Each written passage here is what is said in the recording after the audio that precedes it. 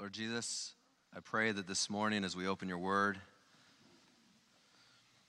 that you will truly remind us, as Pastor Moses just sang, to praise you, to give you praise in all things, in all situations, under every circumstance. May our hearts praise your name, Lord, and give glory to you. Lord, I thank you for your blessings of this Sabbath worship already. May you continue to speak to our hearts in your name. Amen. This morning I want to talk to you about being rich. Being rich. Now, if I were to ask most of you if you were rich, you would most likely say what? No. Well, a few of you. Good. The vast majority of us, though, if someone came up to us and said, man, you're really rich, most of us would say, no. If someone were to ask me if I were rich, my inclination would probably be to say no. My natural inclination would be to say, no, I'm not rich. But the reality is that many of us, in fact, most of us, almost all of us, are rich, but we don't realize it. We don't really realize it. The reason we don't recognize we are rich is because we don't know where the rich line is at. We don't really know where the rich line is drawn. There is always more to have. There is more for us to want. There is more for us to consume. So that rich line is always moving.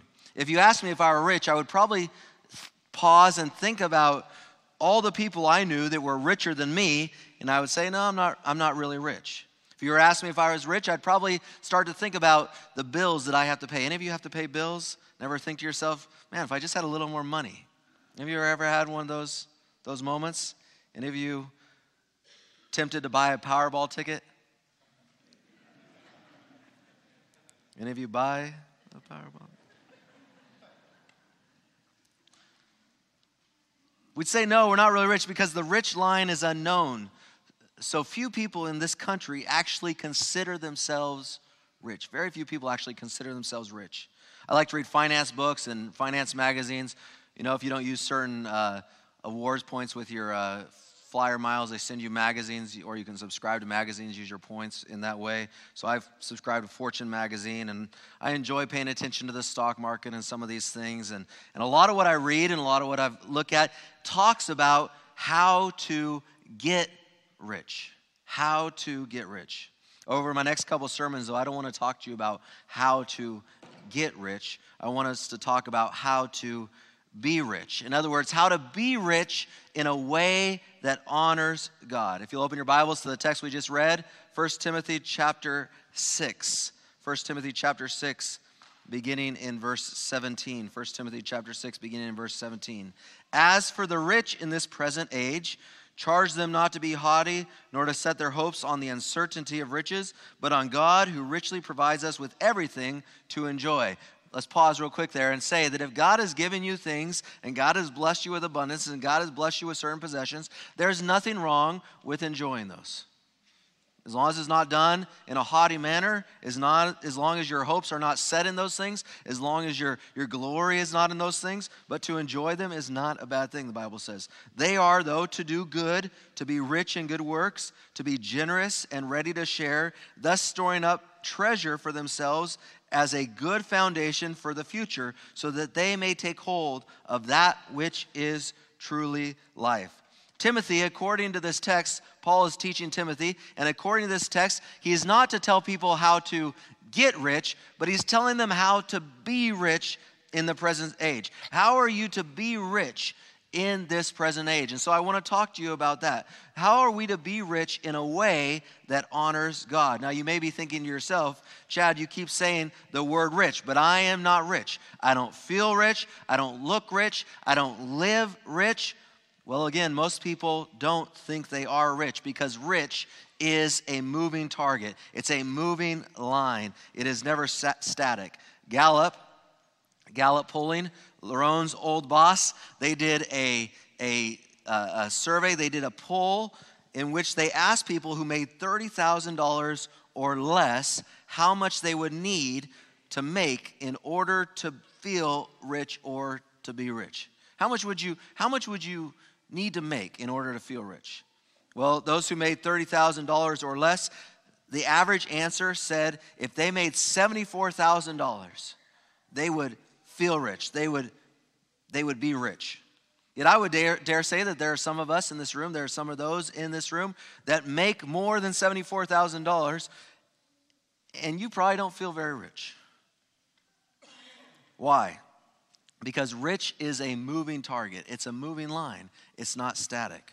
So Gallup then asked people who made $50,000 how much they would need in order to feel rich. How much would you need in order to feel rich? People that made $50,000. The average answer for people making $50,000 a year, they said that if they could have a combined household income of $100,000, then they would feel and they would be rich.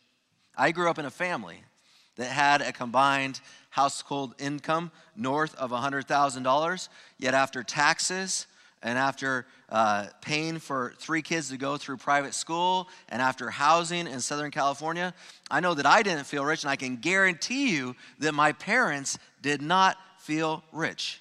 Why? Because rich is not a static line. It is a moving target. It's never stationary. The survey then asked some of the top income earners in our society how much they would need in order to feel rich. So people making around $1 million a year, how much they would need in order to feel rich. Their answer was, I'm already rich. No, actually it wasn't. Their answer was not that. They said that in order for me to feel rich, I would need to have about $5 million worth in assets. Then they would be rich. And we would say to them, at $5 million, you are rich. But think about that. That means the people that make $4 million would say, you know what, I don't really feel rich. The people that make $3 million would say, you know, I don't really feel rich. The people that make $2 million, $1 million a year. I mean, some of you may be able to comprehend that. I cannot comprehend that. I'm still waiting to get to 100,000 a year, something like that. Any of my bosses in here, is that ever going to happen? No, I don't think so. Folks, why do those making $1 million a year not feel rich? Because rich is a moving target. You see the problem? If we don't feel rich, we will never learn how to act rich, never realizing that we actually are rich, and thus never learning how to be rich in a way that honors God. If we always think rich is far beyond us, then we're always going to be striving for the next thing. The first thing we must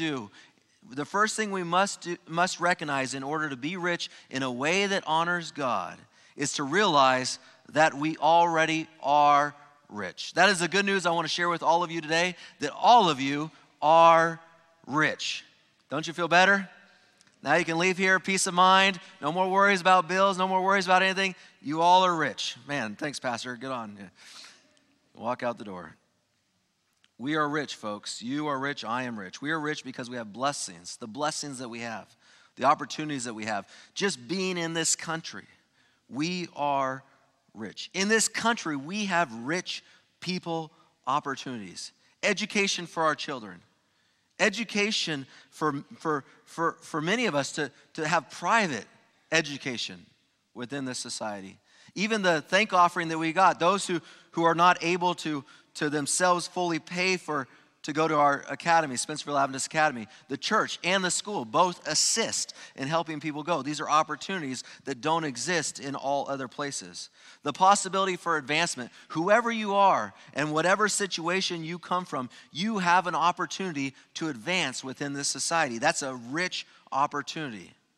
Now, saying this, I don't want to diminish the reality that there are people that have financial struggles, that there are times that we have financial struggles. A divorce has left you financially in a quandary. Being a single parent has left you financially strapped. A major medical crisis has attacked your bank account. Getting laid off a job has definitely hurt the flow of money in your house. But in the midst of that, when we overall look at our lives through the eyes of most of this world, we need to understand, and we need to recognize, and we also need to embrace and accept the reality that we are rich.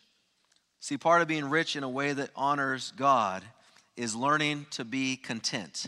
Turn to Ephesians chapter 4 in the Bible. Ephesians chapter 4, another writing of Paul. you struggle with finding it, Galatians, Ephesians, or Philippians chapter 4, not Ephesians, sorry, Philippians chapter 4. Galatians, Ephesians, Philippians. Go eat pizza. If you can't ever find it, just remember that. Go eat pizza. Galatians, Ephesians, Philippians. Ephesians 4, beginning in verse 11.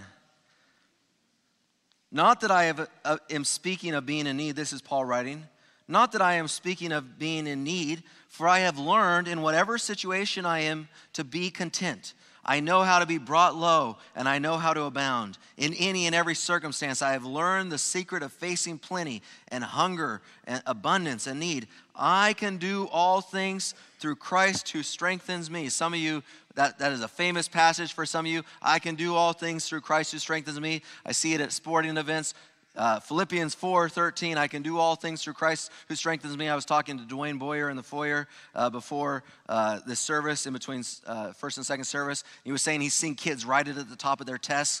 Philippians 4:13, I can do all things through Christ who strengthens me. This has nothing to do with that, folks. This text is actually about in the context of what we have or don't have. It's actually in the context of possessions, in the context of our situation of our life. And what Paul is saying is when I've had an abundance, I'm content. When I've had nothing, I'm content. When my belly's full, I'm content. When my belly's empty, I'm content. When I'm dry from the rain, I'm content. When I'm out in the cold and the wet, I'm content. I have learned in all things to do all things through Christ who strengthens me. In other words, I've learned to be content no matter what my situation is. Part of being rich in a way that honors God is learning to be content. It is to appreciate not only what we have, but also to appreciate what we don't have.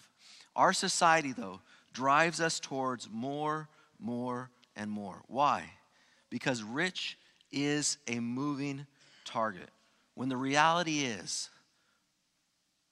we are already very rich. Both spiritually and even physically and monetarily. Look at us through the eyes of someone in a third world country.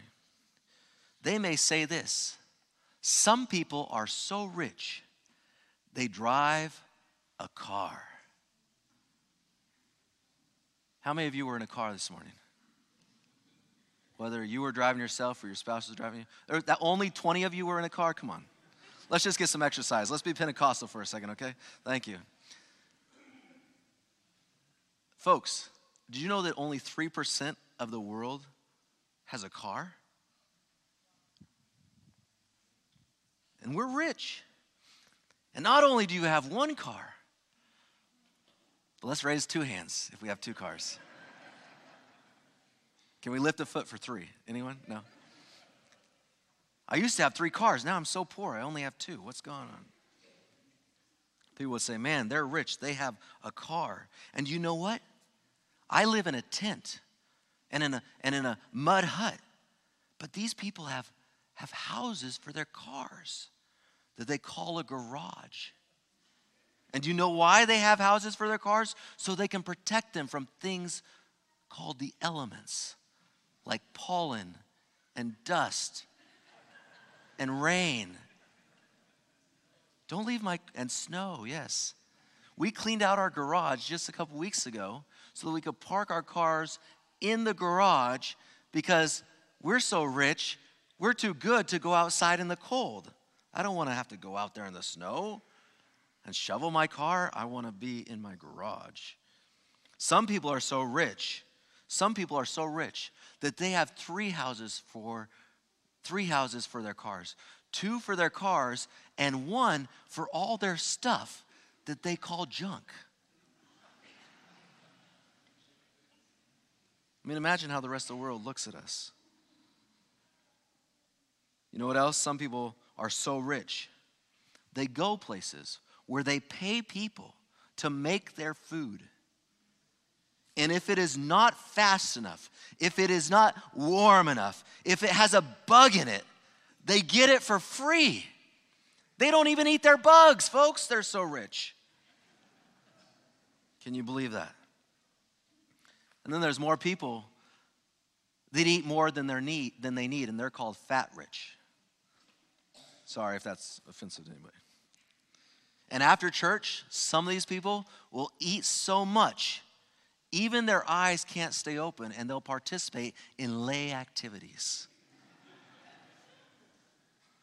And guess what? After they have this thing to drink called clean water. Now we know that there's a place in our country that needs some clean water, and we should pray for that place.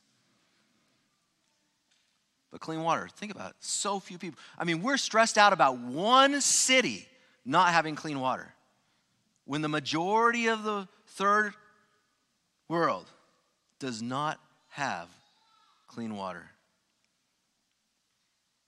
How many of you bought a bottle of water this week?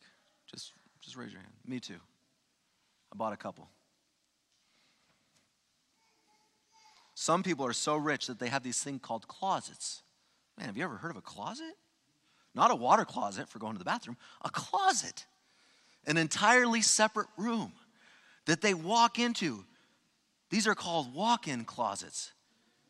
And these walk-in closets are filled with clothes. And really rich people do this really weird thing.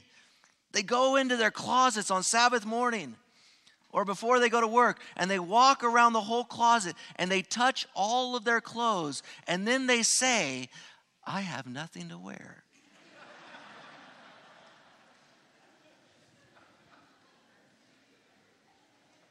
Brothers and sisters, we are rich.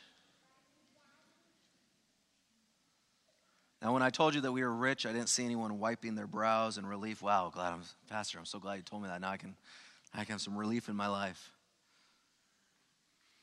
We don't do that because we don't feel rich. And why don't we feel rich? Could it be that the reason we don't feel rich is because we've bought into another little thing within our society called consumption?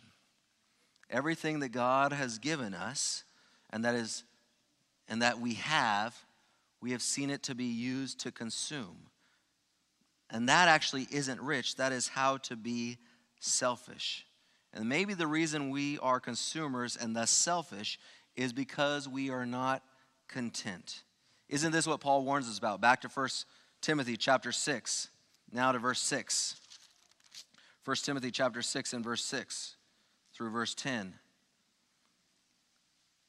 Notice what Paul says. Now there is great gain, so that's advancement, in godliness with contentment. For we brought nothing into the world, and we cannot take anything out of the world. But if we have food and clothing, with these we will be content. Food and clothing, we will be content. But those who desire to be rich fall into temptation, into a snare, into many senseless and harmful desires that plunge people into ruin and destruction. For the love of money is the root of all kinds of evils. It is through this craving that some have wandered away from the faith and pierced themselves with many pangs. Pierced themselves with many pangs. Notice what Paul says. Paul says that the desire to be rich has led many people to stray. It is easy sometimes, folks, for those that have less money to look at people that are rich with a very judgmental attitude, with a very condemning attitude. But the Bible tells us very clearly that it's not riches that are the problem, it's the desire to be rich.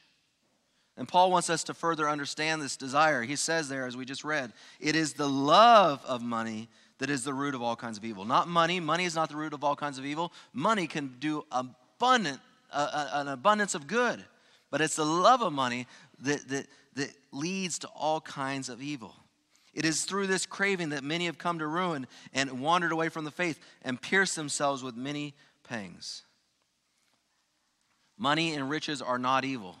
All you have to do is look at Ecclesiastes chapter 5 and verse 19. The Bible tells us, everyone also to whom God has given wealth and possessions and power to enjoy them and to accept his lot, and rejoice in this toil, this is the gift of God. The Bible says that if you have stuff, if God's blessed you, as long as it's not been a desire to pursue those things, and as long as your joy and your contentment is not in those things, then there's nothing wrong with having them. There's nothing wrong with even enjoying them. But what is wrong is not being content. And a lack of contentment gets us into trouble. It causes us to be greater consumers. Our lack of contentment is what causes us to consume more and more and more. My first job out of college was as the assistant chaplain at Southern Adventist University, and I only worked there for 10 months, and after taxes, I made about $22,000. And even just saying that now, I think to myself, how did I live on $22,000? But at the time, I thought, man, $22,000. You know, when you've been in college and you're making, $2.13 an hour working at a restaurant and getting $25 in tips or whatever it is, $22,000 in 10 months seems like a lot of money. And so I had this $22,000. Now, not recognizing that just having that money was a good thing and my needs were met and all those things, I felt that I needed to be rich in other things as well. I was not content. And so my lack of contentment led me to make one of the worst mistakes financially that I have ever made. You see, just before I got this job as an assistant chaplain, I was living in this dive. I mean, this basement apartment with very small windows. It always felt a little damp and musty. I could guarantee that the bathroom would flood at least once a year, probably more times than that, and that the toilet and sometimes even the shower drain would not function properly when there was a major rain. Sometimes I would open the shower door, and I'd see dirt on the shower floor, and I'd realize that everything was not working out. Or after a major rain, you'd flush the toilet and dirt would come up. I mean, it was a craziness, and so I'd have to go to other people's houses to take a shower. In the summers, I would be a little sweaty. In the winters, I would have some goosebumps. But my rent, when I had a roommate, was $170, and even when I didn't have a roommate, it was still only $340. I had no other bills. I had no phone. Kids, this was before I had cell phones. Do kids understand there was a day before there were cell phones? I had no phone bill, no water bill, no trash bill, no utilities. It was less than 1 mile from the school. Sometimes I would walk to Southern. I even had free ESPN. Some of you do not have a proper appreciation for free ESPN. But it was a basement apartment, and now I was making $22,000 for the year. I couldn't be content in such a place. And I needed my own place. I didn't need to have a roommate anymore. So I did the dumbest thing. I moved out of that basement apartment, and I moved into a cute house. I chose this house. It was yellow, partly because Christina liked yellow, and at the time I wanted to impress Christina. Never get a house color just because of that dumb move. Because the thing is because it was so far outside of Southern, Christina never even came to the house. She's like, why don't you meet me at Southern and we'll go from there. But I moved into this house, and you can guess what happened. Suddenly I had a higher rent plus a deposit. Who had ever heard of a deposit? I never heard of a deposit. I had a deposit, and I had a phone bill. I had a phone bill because I was still in the old timers mindset where you need a landline. But I thought, you know what? Now I'm out of college. I need a cell phone too. And so I had a landline phone bill, and I had a cell phone bill. Now I had a water bill and trash bill and electric bill. I was now 6 miles outside of school, which the winding roads of Tennessee took a while to get there. And guess what? There was no free ESPN. Suddenly I didn't feel so rich, but I still wanted to live the way I always had. And so I got something else for the first time. What do you think I got? A credit card. My first credit card. Someone said internet. I'm not that old. I had an internet before. My first credit card. And so at the end of that year, I not only had a cute house, but I also had a not so cute debt of $6,000. And Christine and I got married, and she came to the marriage debt-free. And I said, here's my gift. I'm going to graduate school. I need you to work to pay this off. $6,000. $6,000. Why? Because I was not content. And why was I not content? Because the rich line is a moving target. It's a moving target. Can anyone else testify that you don't have to have tons of literal money to be obsessed with money? It's not only the rich folk that are obsessed with money. It's the poor folk too. That first year of our marriage, we had many tense discussions because of money. What does the Bible say? The love of money is the root of all kinds of evil. It is through this craving that some have wandered away from the faith, and this part really got me, and pierced them with many pangs. Pierced them with many pangs. Brothers and sisters, do you want to be rich in a way that honors God? Do you want to be rich in a way that honors God? Then God calls us to be content. To be content with what we have and where we're at.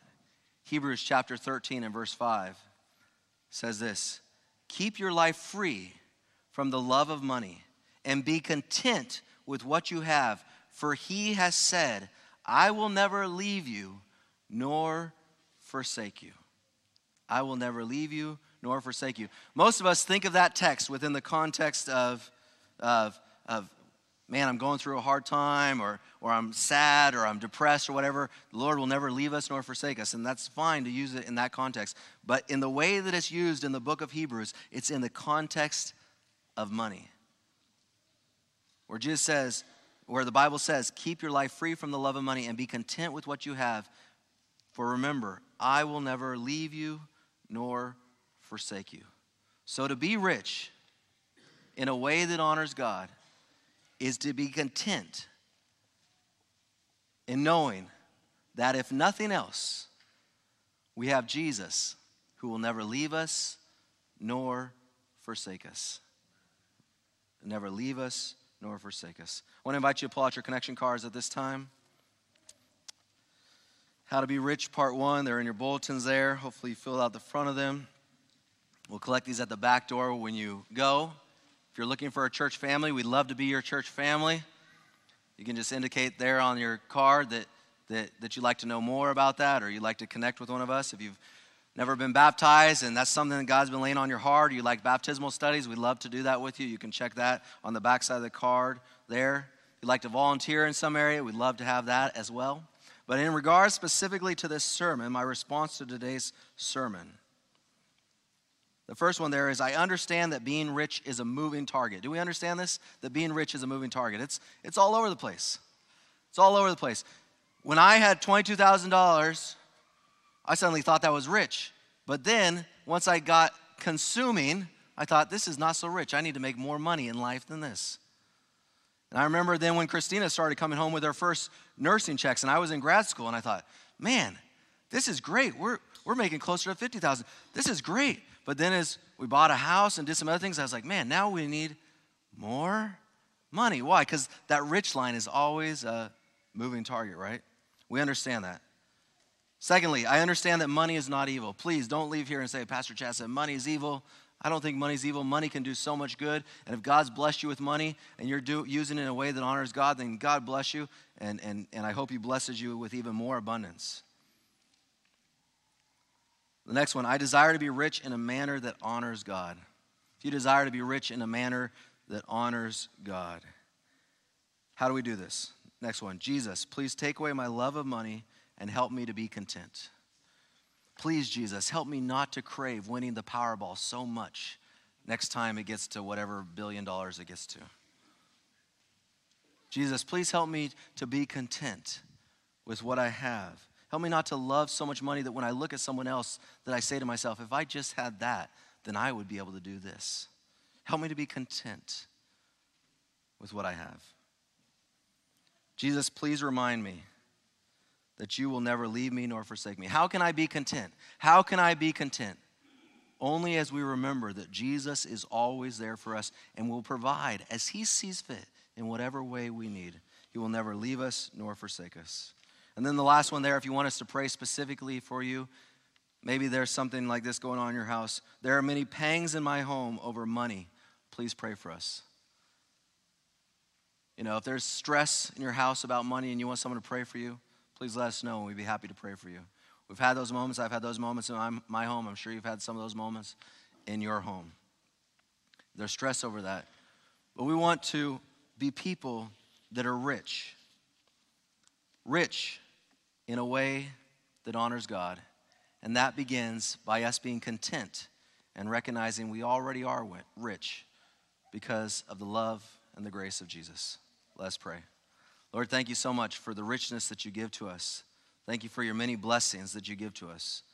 Some have an abundance of blessings monetarily, and we thank you for that. Others have less of that, and we thank you for that.